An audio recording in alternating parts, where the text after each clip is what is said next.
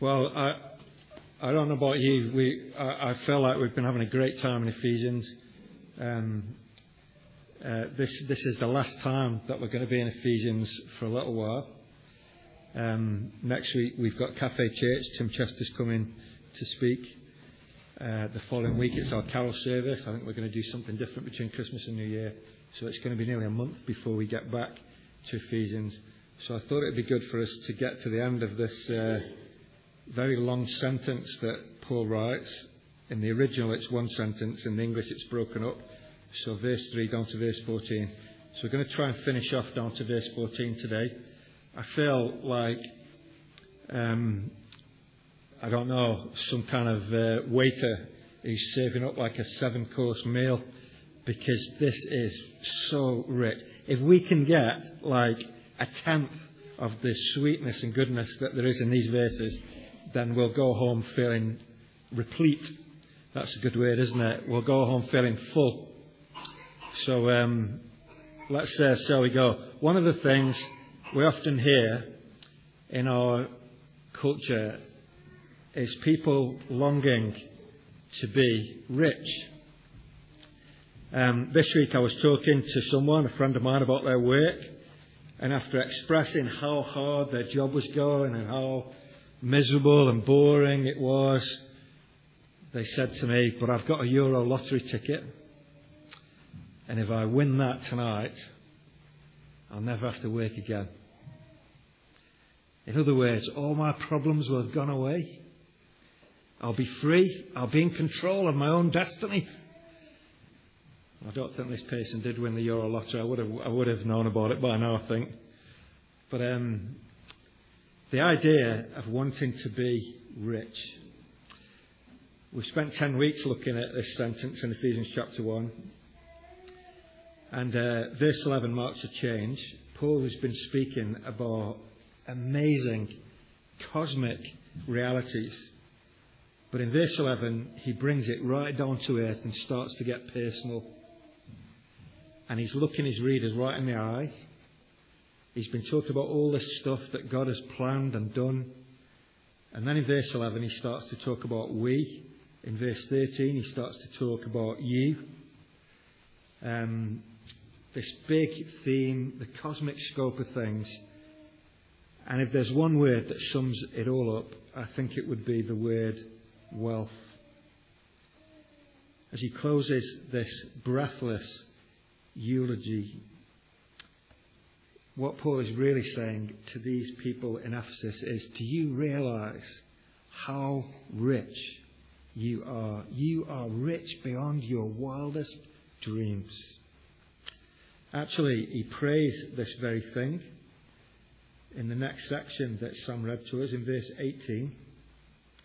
He says, "I pray also that the eyes of your heart may be enlightened, in order that you may know the hope to which he's called you, the riches or the wealth of his glorious inheritance in the saints." Paul is writing so that they would realise who they are. Paul's saying to them, open your eyes. Your perspective in life is so important, isn't it? It's one reason why we've entitled this series Captivated. Imagine with me two people who work in the same job. And the work is very sweaty and very hard. It's repetitive and there's few breaks. The shifts are 16 hours at a time. And let's say that the two guys are being paid. One of them is getting paid like £10 per shift. And he just feels like a slave. Every time he moves to lift something, he's thinking, this is not fair. I hate this job. And inside he's thinking, tomorrow I'm going to tell my boss where he can shove his stupid job. £10 for 16 hours. This is slave labour. But the other guy, as he starts the job, the owner of the company wanders over. This is a stupid illustration. And he whispers in his ear, when you're finished, I'm going to give you £1 million. Same job, same conditions.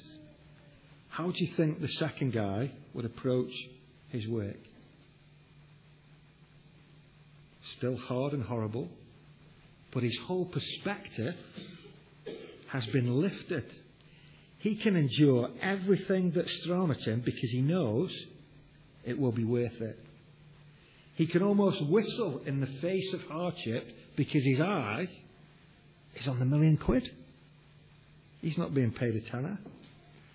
I want to suggest to you this afternoon that many people live their whole life like the first guy.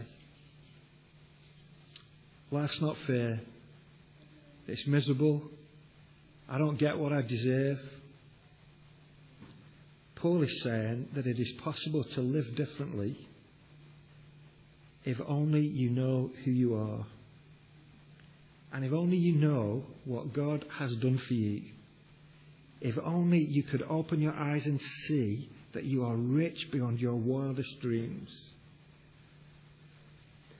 There's so much in these verses here. And my preparation this week's been a little bit curtailed with one thing or another. It's hard to know where to start really, but let's break it open by thinking about 3 key ideas as Paul's logic. It's an amazing writer, Paul. These words are so full, bubbling over. I think in short, there are 3 key things here. Paul is saying to them, you have it all. You can know that you have it all, which is a slightly different thing. You might have it all and not know that you've got it all. But you have it all. You can know that you have it all. And the third thing I want us to get to is the fact that we haven't seen anything yet. I think the slides are changing, so I'm going to leave you to do it, Andrew. They're quite simple today anyway. So let's think first of all about you have it all. I want you to notice first of all a contrast. This is really key to these verses. There's a contrast between verse 11 and 12 where Paul is speaking about himself and others, we. In him we were also chosen.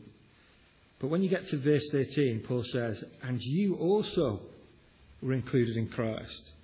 I want you to notice, first of all, a big contrast there between Paul speaking about this is what's happened to us, and it can also happen to you. That's these 4 verses are split that way. Very striking. Paul is a Jewish man, and he's writing here primarily to Gentiles or non-Jews. And Paul is saying to them, we Jews have it all. And guess what? So do you Gentiles. That's the thrust of this section.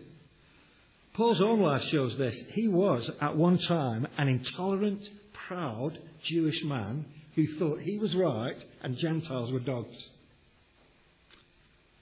He thought Gentiles were people to be thrown into prison or looked down upon. He was very proud of his religious credentials and heritage.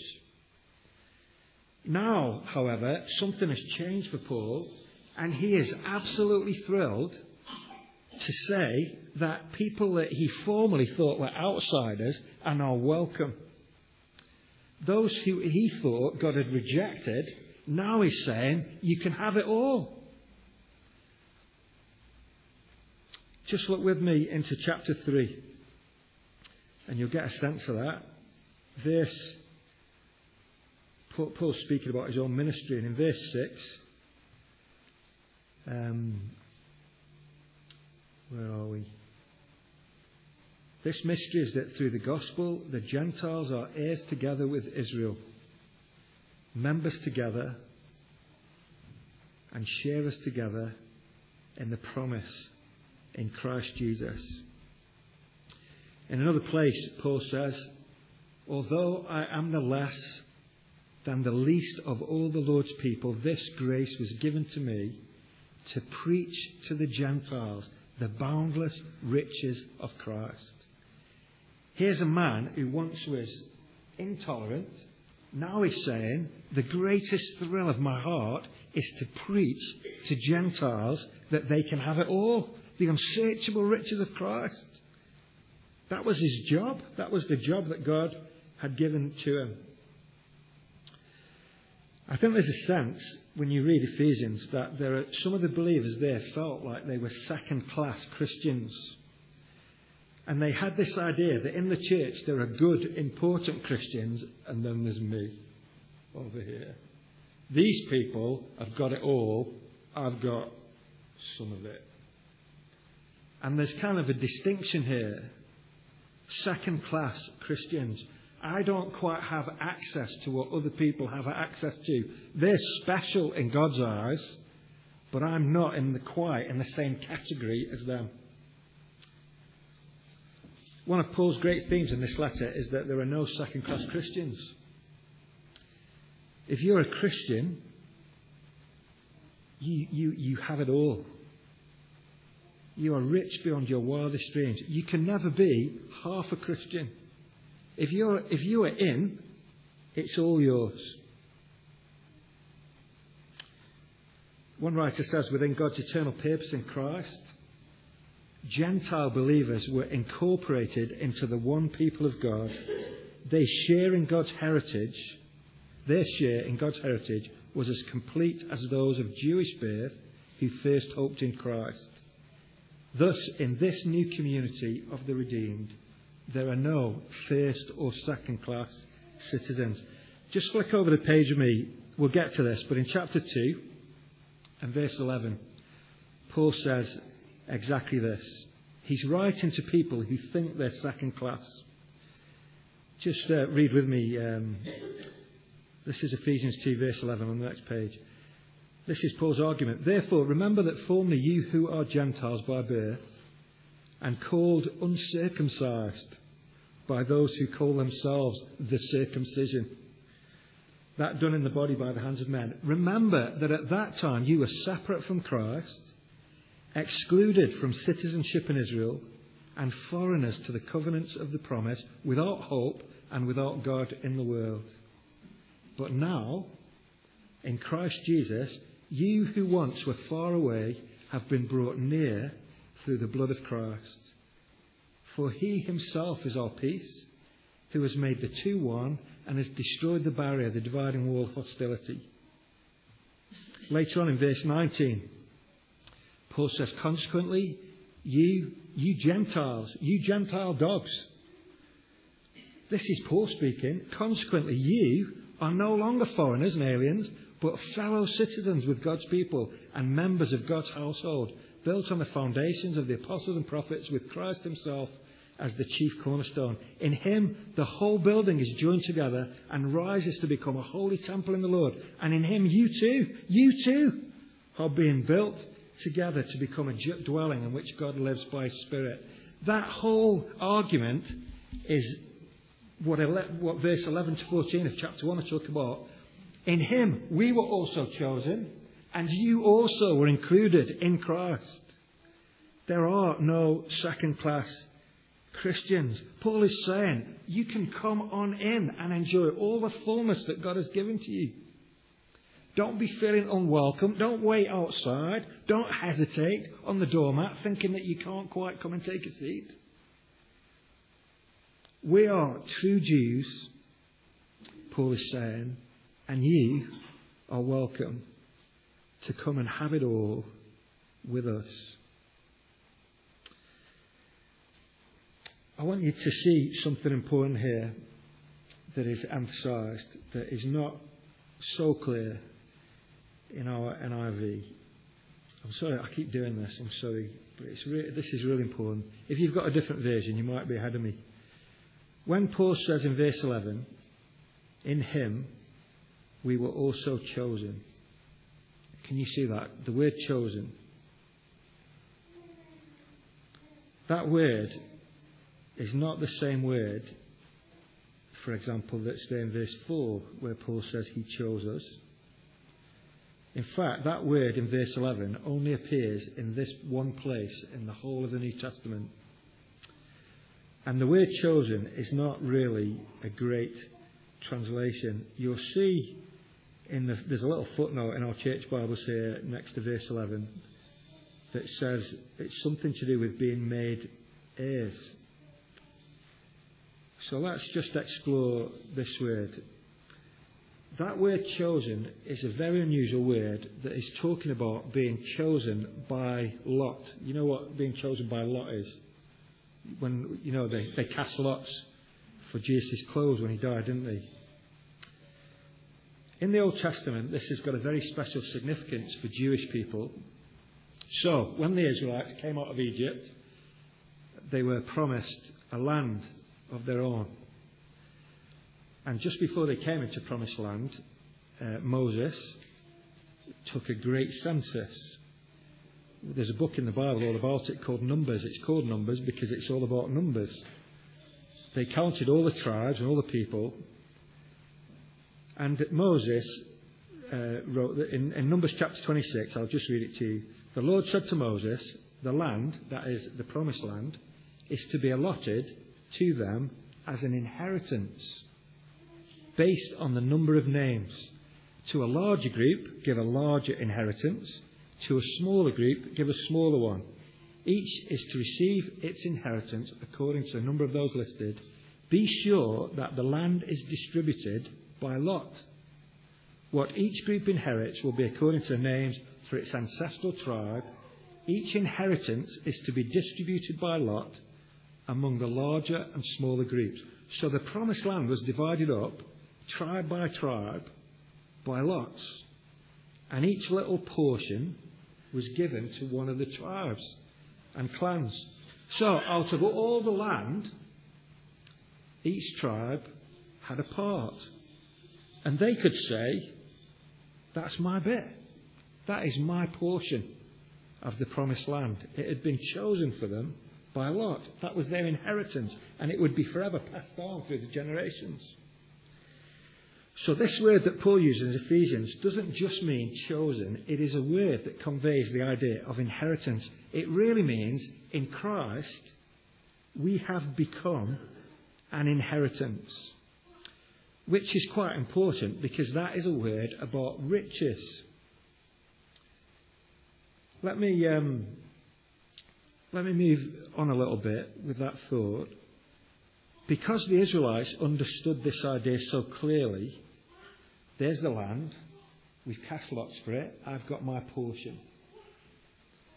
There are other places in the Bible where God uses this idea to tell them that they are his portion.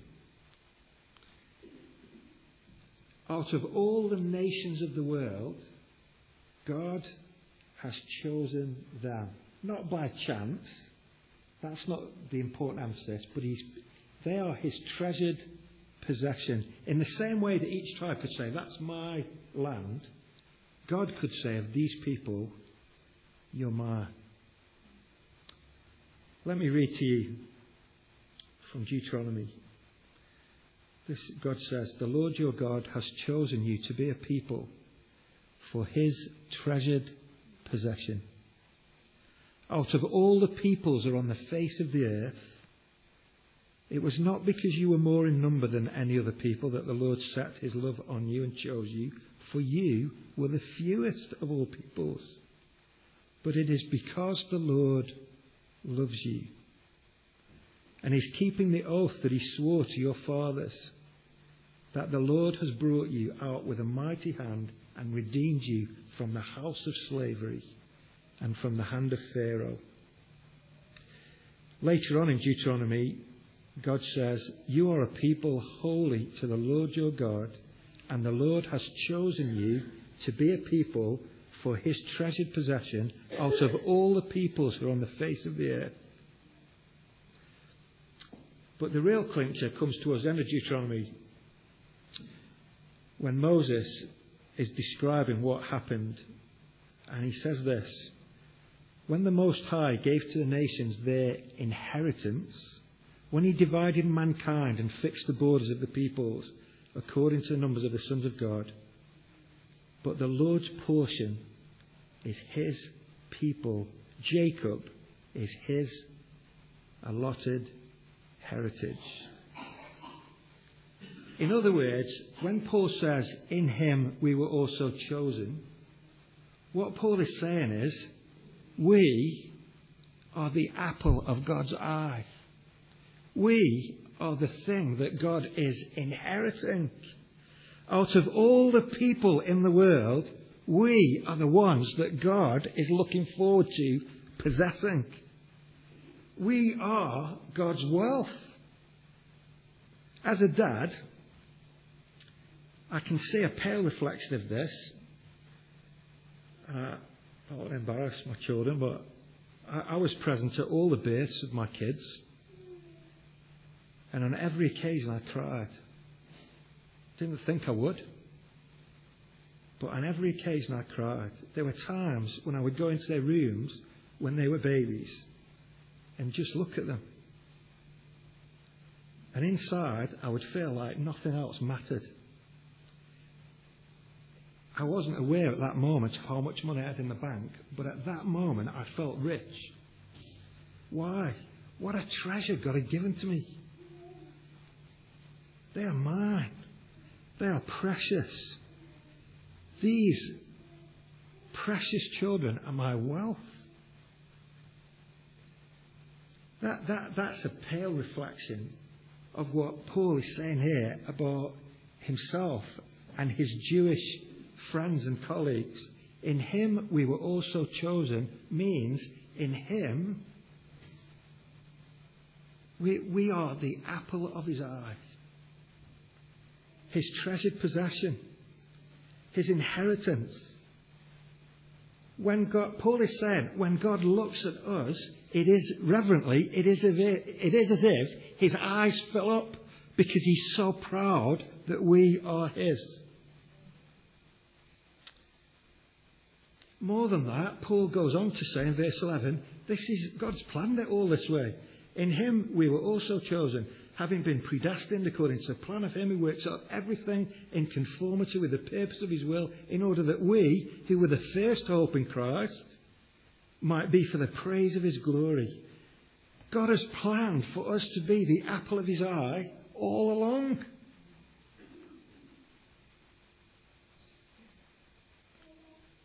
This is our destiny. This is who we are. God has destined us to be his treasure. We, Paul is saying, are the true Jews. The reason I've laboured that is because when you get to verse 13, I want you to get the impact of this. This should make the hairs on the back of our neck stand up. When he says in verse 13, and you also were included. Can you imagine hearing that as a Gentile? All your life you've been told, stand outside. Now Paul says, we are the apple of his eye, and you also are included. You're in. You have it all. You're the apple of his eye too. You and us together, we are his treasured possession. What an amazing thing for a previously intolerant Jewish man to say to outsiders. If you were here last week, we were looking at verse 10. And this is the whole point of verse 10. God is at work in history to bring all things together under the lordship of Christ. That is the pinnacle of Paul's theology. God is restoring harmony, breaking down walls, destroying divisions. Can I suggest to you this afternoon that your value as an individual in the end comes down to who loves you and treasures you.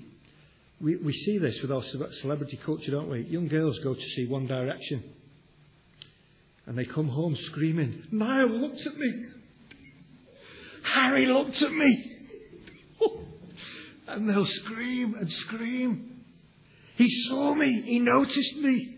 Now I am important and special. My life is worth living. This is the best day of my life. You can multiply that by 1,000,000 times, 1,000,000 times, 1,000,000. If God is involved. Wasn't Niall or Harry Styles who noticed you. It was God who noticed you.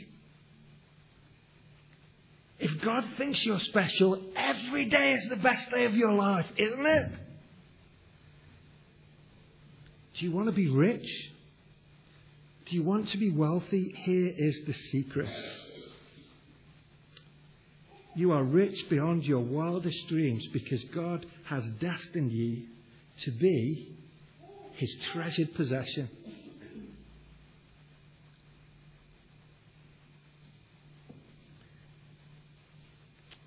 These words are just amazing.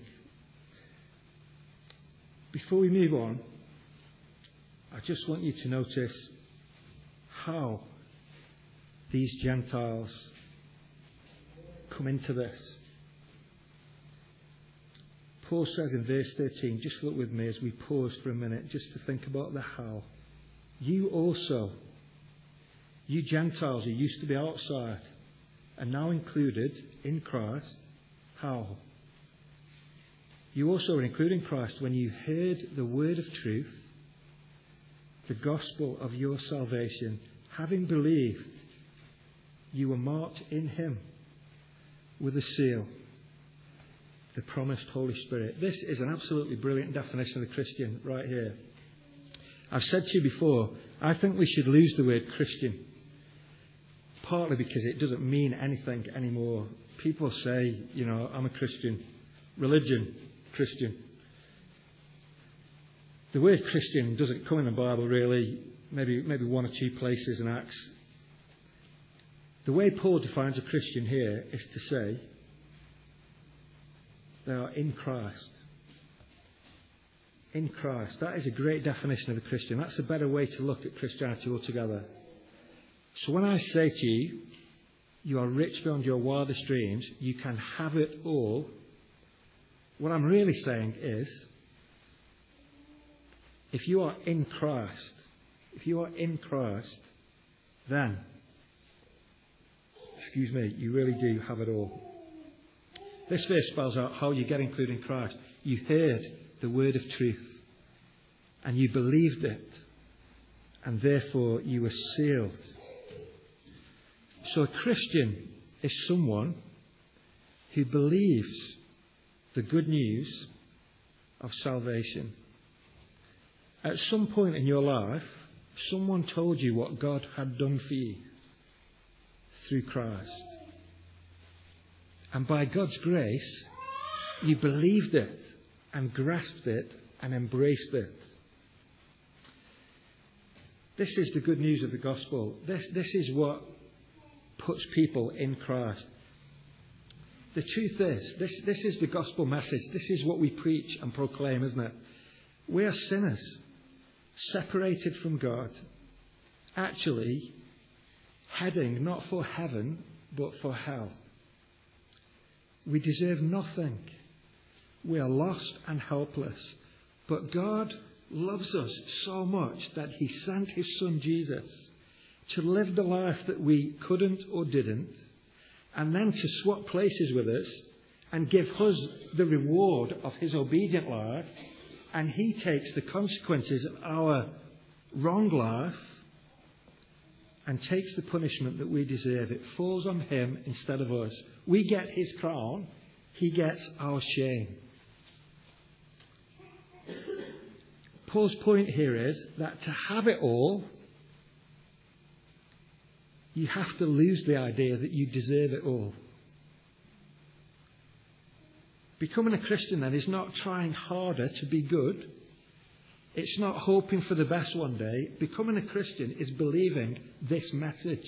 I'm a sinner. Christ came to save me from my sins. When you believe that message, Paul says, you'll be included in Christ. Faith, believing the word of truth. The moment you believe in Jesus Christ, you are free, you are saved, you are included. God is your Father. Heaven becomes your destiny. There is no second-class Christian. When you believe in Jesus, you have it all. You are rich beyond your wildest dreams.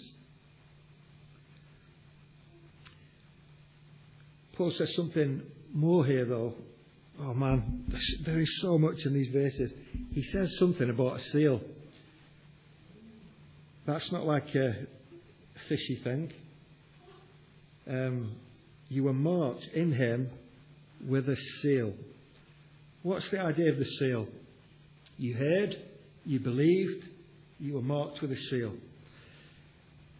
Seals, I think there's three things at least about seals. Number one, it's a mark of ownership. In the olden days, if you were sending some cargo you would put your seal on the crates so that when they got to their destination, everyone would know that that stuff was your stuff. Sometimes farmers do it with sheep now, don't they? My sister-in-law's got some sheep, a growing flock of sheep, and there's loads of sheep in Wales. As you know, more sheep than people in Wales, I think. But they've had to spray paint little coloured marks on them. I forget what colour they are. I think they're red. I stayed there for a week recently to look after them, didn't I, in the summer. And one of my jobs was to go in the morning. I felt like a proper farmer. I had to walk around the field and check that none of the sheep are ill or collapsed. And I'm looking around for all I forget now. I think they were red. Some blue ones had crept into the field as well, I think, trying to get in on the act. But a seal is a mark of ownership. Everyone knows that stuff is yours if it's got your seal on it. Secondly, seals are a mark of authenticity. If you're a king or some important person, you issue a new law. Not only would you sign a document, anyone could forge your signature. You sign a document, you roll it up, and you've got a special ring with a seal on it that's very hard to forge. You melt some wax, you drip a little bit on the edge, and you stick your ring into it. It's a seal to say, this document's the real deal. It's authentic. And thirdly, I think a seal is a mark of security. Our internet went down at home this week, and I had to go and buy a new router from PC World. I'm not really a technical person. But I noticed when I got home, the box had a seal on it, and it said, if this seal's broken, it's been tampered with, you need to take it back to the shop.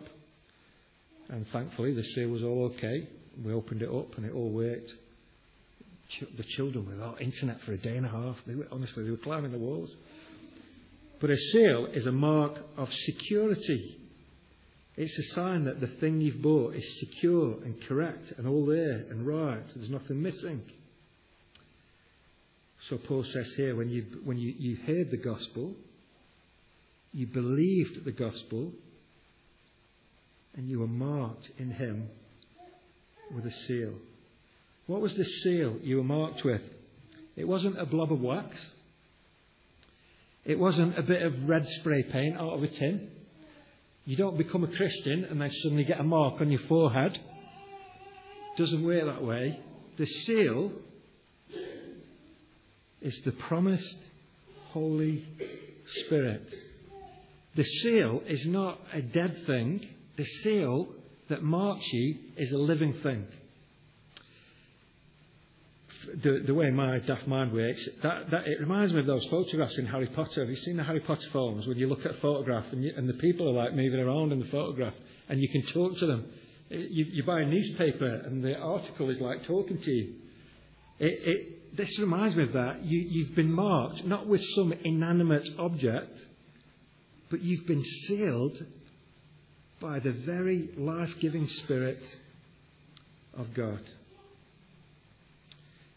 In John's Gospel, Jesus went to Jerusalem, and it says in John chapter 7, on the last day of the feast, he stood up and said with a loud voice, if anyone comes to me and drinks, he'll never go thirsty.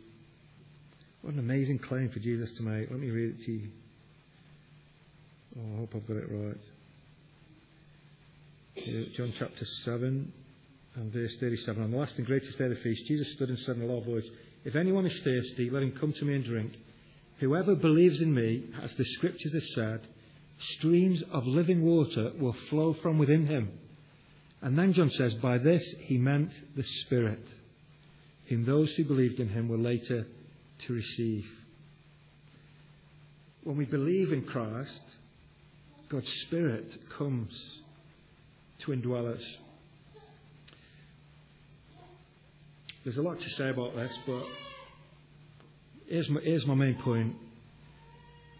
Do you appreciate that of all the religions in the world, Christianity is the only religion in the world that promises this? That you can supernaturally know that you do indeed have it all. Not because you're guessing, not because you're hoping, but because God's own Spirit comes to you and says, you're mine. No other religion in the world says that the God of that religion will come to you personally and reassure you and comfort you that you are His. You can know it. You can know you're a Christian in many ways. You can see it sometimes as your life changes. Many Christians testify to this as you see evidence that you're not what you once were. And you realise that there's a power at work in you that's changing you. Sometimes you can deduce it from the Bible. God says in the Bible that those who believe in Jesus are saved. I do believe in Jesus, therefore I'm saved. That's a kind of logical deduction. And that's very important sometimes. There are times in our lives when it seems like that's all we have. We have to trust the bare word of God because our emotions are all over the place. But there is a higher form of assurance, even than those, when God Himself comes near to you in the power of His Spirit and gives you a direct and compelling sense that you are His. I don't mean hearing audible voices. What I mean is that the Holy Spirit so impresses on your heart that you are His, that you know His comfort and assurance. Let me show you some verses that emphasize this. Romans chapter 8. Maybe you're ahead of me here. Romans chapter 8 speaks quite a bit about the Holy Spirit. Romans chapter 8 verse 14. It's on page 1134. If you've got a church Bible. If you've got a different Bible, I can't help you. Romans chapter 8. Same writer, Paul, writing to a different group of people. Verse 14, he says, those who are led by the Spirit of God are sons of God. For you did not receive a spirit that makes you a slave again to fear, but you received the Spirit of sonship. And by Him we cry, Abba, Father. That word Abba is not a pop group. That's a Greek word, a very intimate word. Some people say it's akin to saying daddy. Abba, Father. Verse 16 says what I've just been trying to say. The Spirit Himself testifies with our spirit that we are God's children. The Holy Spirit comes and communicates with our own spirit to reassure us, to comfort us, and to say, you're mine. And by that spirit of sonship, our hearts rise up, and a Christian has an instinctive desire to say, Father, Daddy.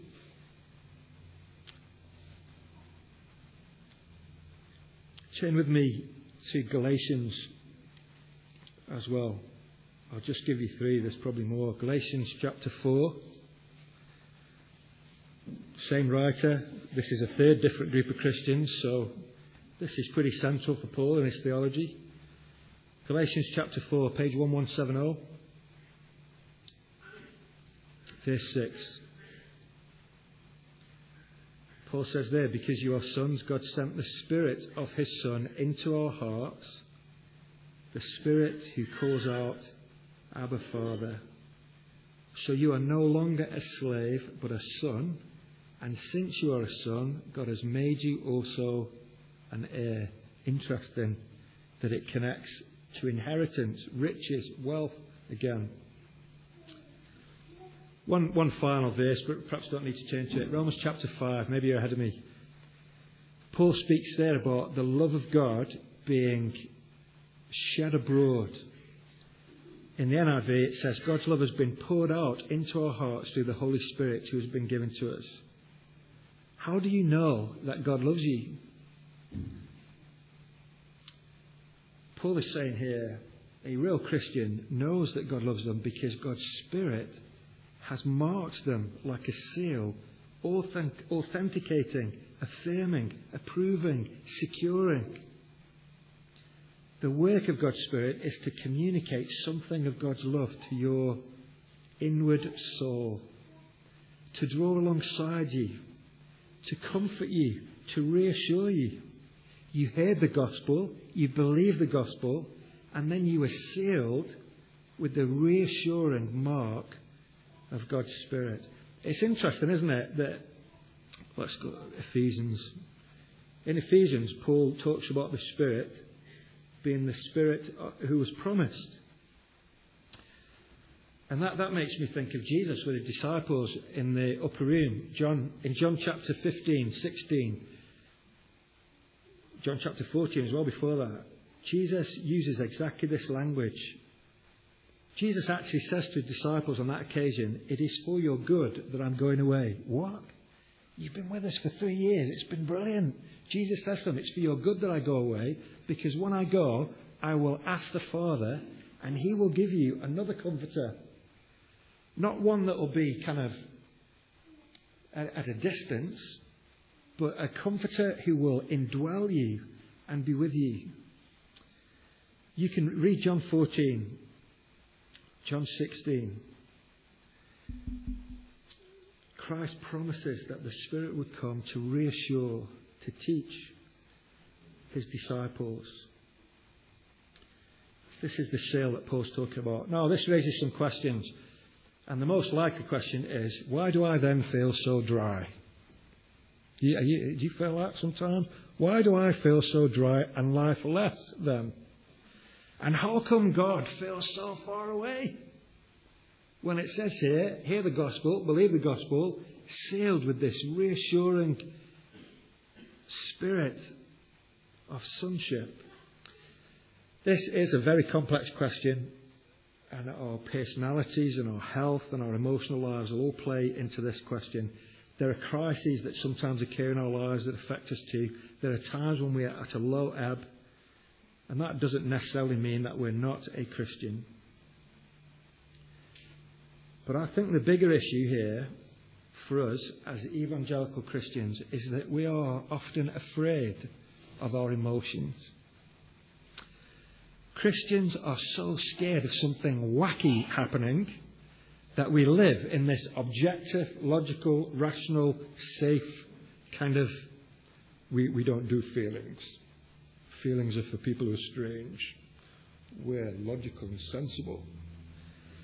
I don't think Paul would understand that kind of language. I don't think chapter 1 of Ephesians throbs with that kind of cerebral. It is cerebral, it is objective, it is logical, it is rational, it is coherent. But Paul is excited here because he feels something. Martin Lloyd-Jones was a famous evangelical, and this is a quote from his. Well, he took longer than we've took. I think it took him about 20 goes to get through chapter 1, so we've been a bit quicker than him. But listen to a quote from him. The teaching of, I quote, "take it by faith," is responsible, I believe, for much of the present undesirable state of the Christian church, because many seem to go through their entire course of their Christian life in that way, saying, we don't worry about our feelings, we take it all by faith. With the result that they never seem to have any experience at all. The passages that I've laboured to share with you are describing the riches that God has for you. It is possible to know him intimately.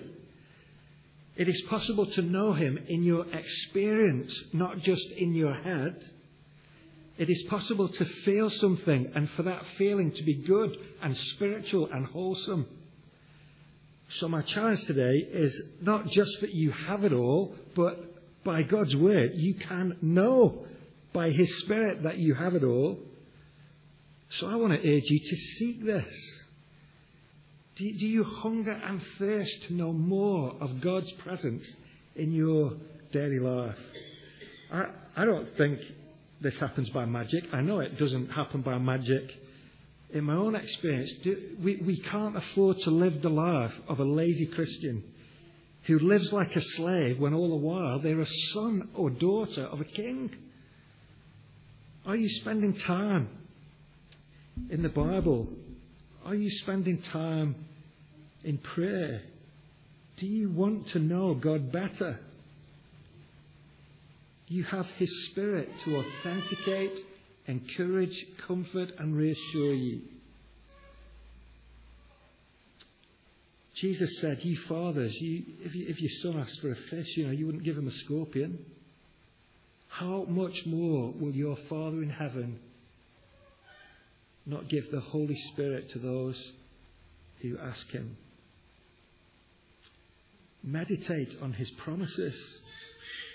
Get alone with God and seek Him.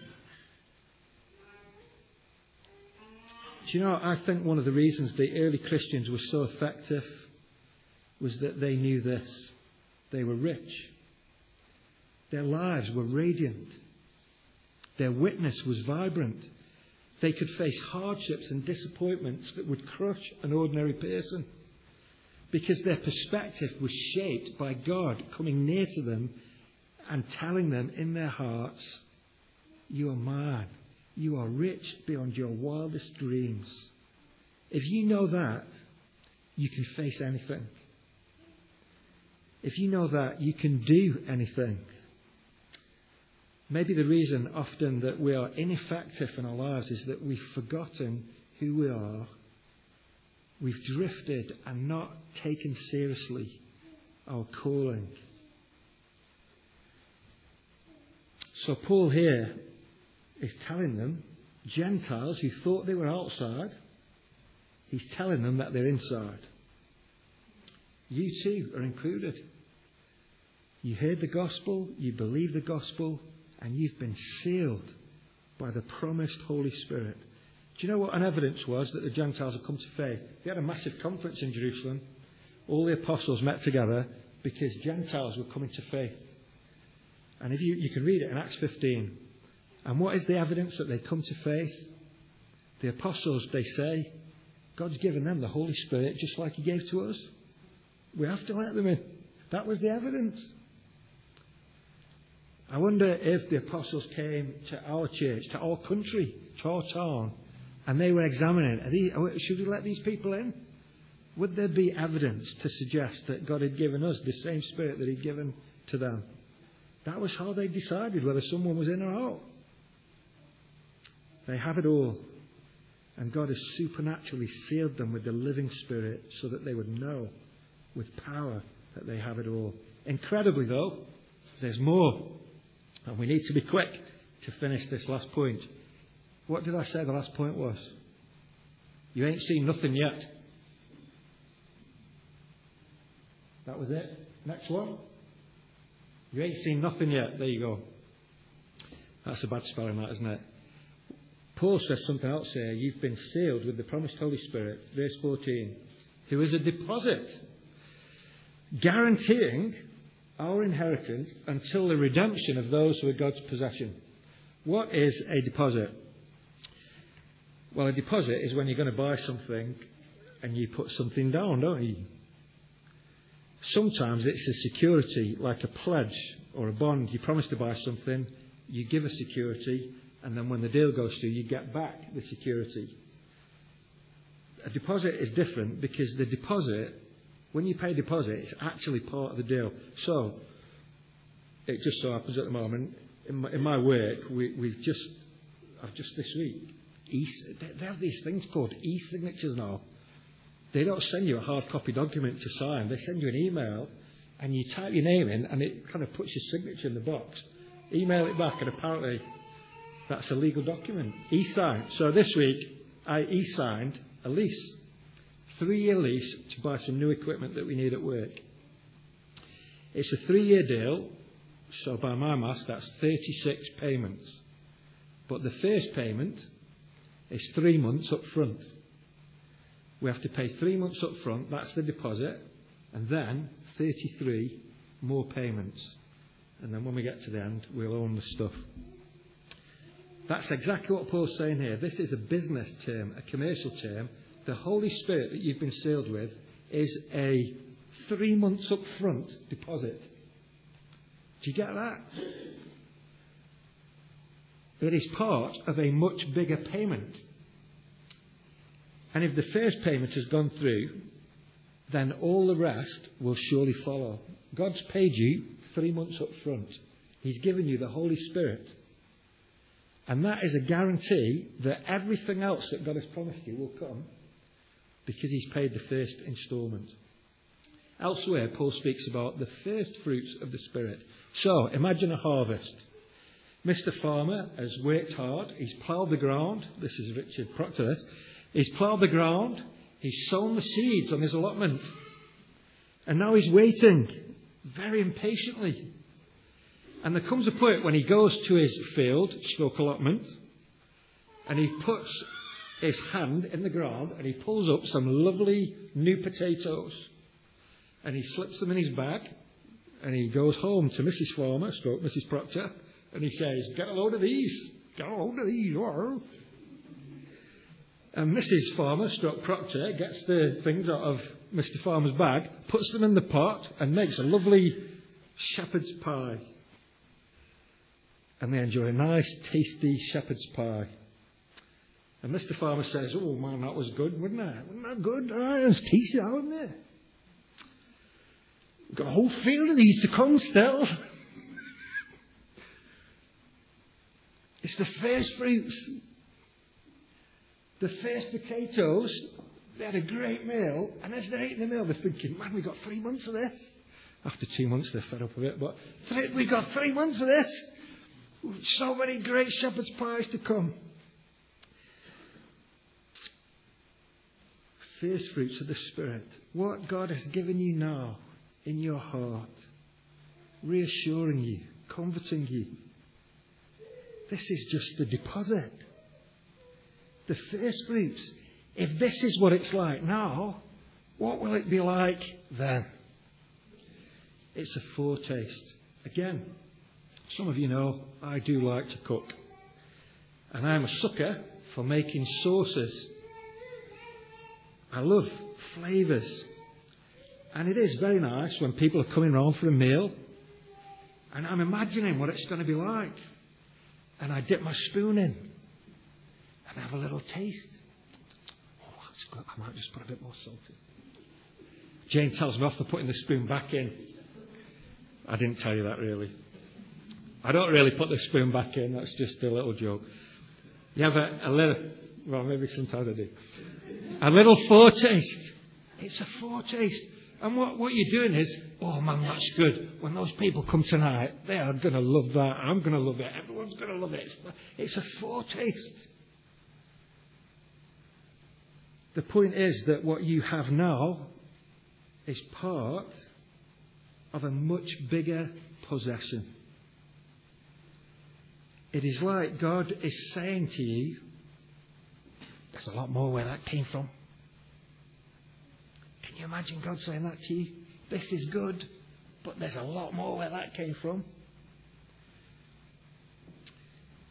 It is as though the future inheritance will be brought to fruition by God's Spirit, but the same Spirit has been sent now, ahead of time, in time, to give us a little taste on our tongues of what that incredible reality will be like then.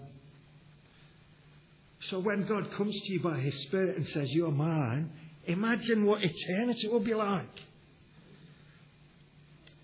One writer says we have a little bit of heaven in us, namely the Holy Spirit's presence and a guarantee of a lot more to come.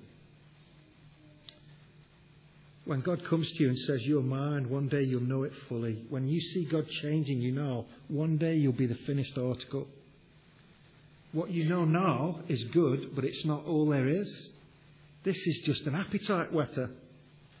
It is a deposit that guarantees that one day you will inherit the lot.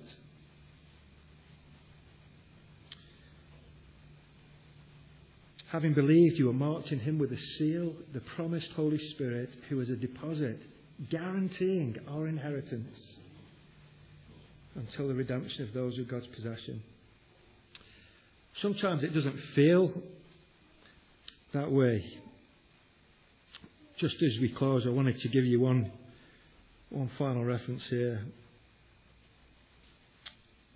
Paul says in 2 Corinthians 5, let me read it to you. It is God who has made us for this very purpose and has given us the Spirit as a deposit guaranteeing what is to come. What Paul says there, he says, while we were in the tent of this body, we groan. We're burdened because we do not wish to be unclothed, but to be clothed with our heavenly dwelling, so that what is mortal may be swallowed up by life.